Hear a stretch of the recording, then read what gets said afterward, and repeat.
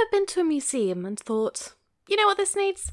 More fucks? Then the Pile of Rocks Heritage Podcast is for you. Come with me, your host, Kira Lee, to lift the veil of heritage wankery, one episode at a time.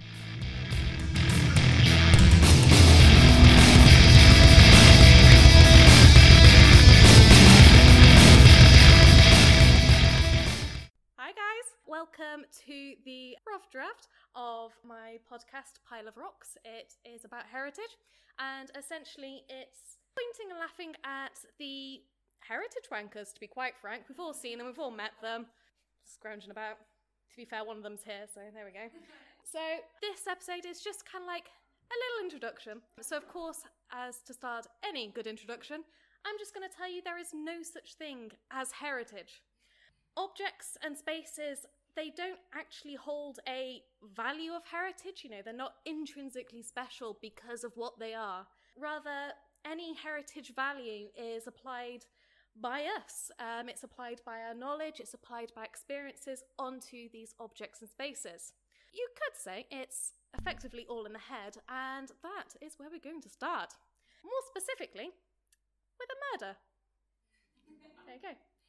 So, in 1744, a certain gentleman named Eugene Aram decides, you know what, bugger living here, I'm going to go to King's Lynn, I'm going to have a nice teaching job and fuck my family.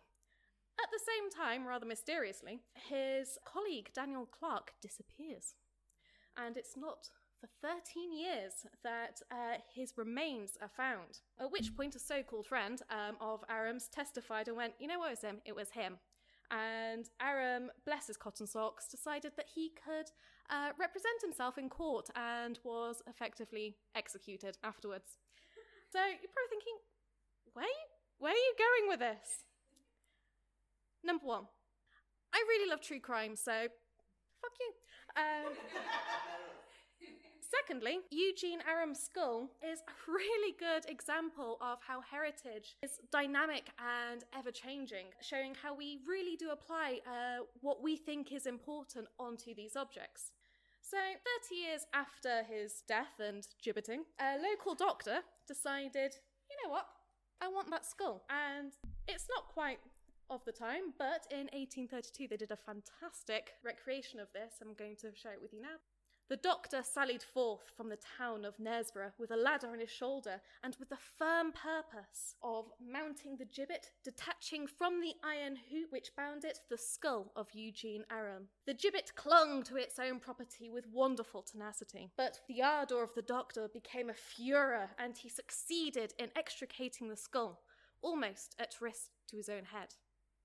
I'm sorry, I love that bit. It's just this doctor is like, I'm going to get a fucking skull, I'm going to get it. It's just brilliant. Why did he do this? Why did he decide that this ancient skull was the best thing in the world? Part of it was the glamour of owning such a skull.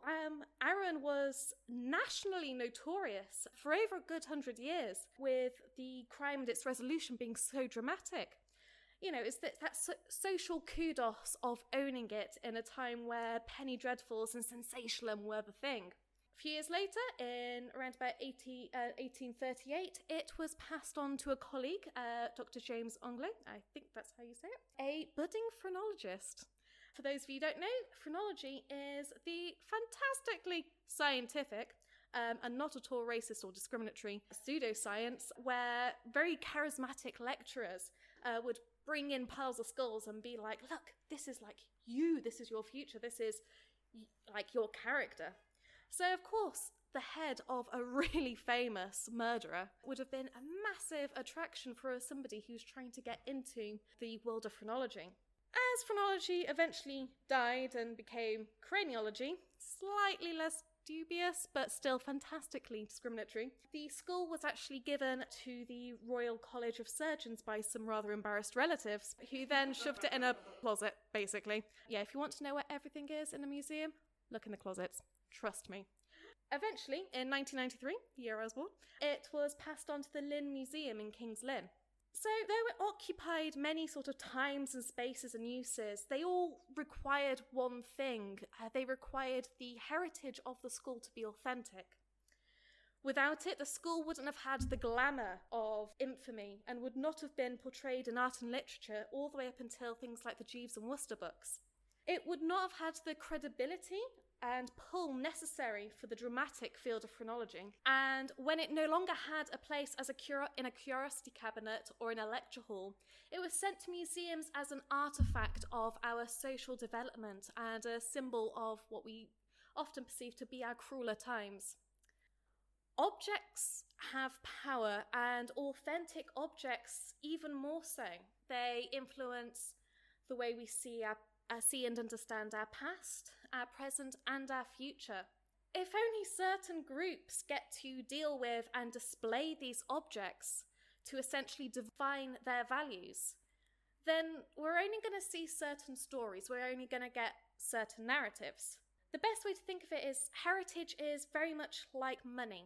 It's beneficial to all, but there's only so much, and frankly, only privileged actually get to have fun with it. And it's because of this we get ideas of what heritage should be, such as Authorised Heritage Discourse and the World Heritage Convention. And you get wonderful ideas such as the International Council of Monuments and Sites, which fantastically said, every means must be taken to facilitate the understanding of a monument without ever distorting its meaning. Okay, so... Right. Who defines the meaning? How do they know best how to present this? And frankly, is it even fucking possible? Look at Stonehenge. It has so many uses, so many people looking in and having values in it. How can you only have one person coming up and being like, well, this is how we're going to show it, this is how it's going to stay forever and ever and ever, a monument that's famously been put up, taken down, fallen over, put back up again, cemented, all this over the last, few millennia? It's not possible. And if you only have a certain group, you're only going to get certain narratives. And you really see this with Eugene Zarem's head. We've only seen it in certain narratives. The fact is, he was actually a very intelligent man from a poor working class family who was actually, surprisingly, on the verge of making a breakthrough in Celtic languages. But, certain reasons, I'm not saying this is a good thing, but we only see him as a murderer, and that's only because that's what we value in the heritage. Thank you, guys. That was shorter than I thought it was. Hi everyone, Kira here. As you probably noticed, this is at best a fledgling episode that I tested out on a live audience. If you liked what you heard, tune back in April to listen to a good old bitch about what happens when the World Heritage Convention gets involved in politics. Huge thank you and shout out to Hannah, Paul and Hayley and the awesome audience at Rough Draft in the Y Theatre in Leicester. If you're about on the last Tuesday of each month in Leicester, do check them out. It's a brilliant opportunity to see what artists are up to for free. So definitely check out Rough Draft. In the meantime, thank you so much for listening. And if you want and you want to have a chat, you can find me on Twitter and Instagram at Pile of Rocks Pod. Research and production by myself. The theme music is Summon the Rock by Kevin MacLeod. And thanks always everyone for tuning in.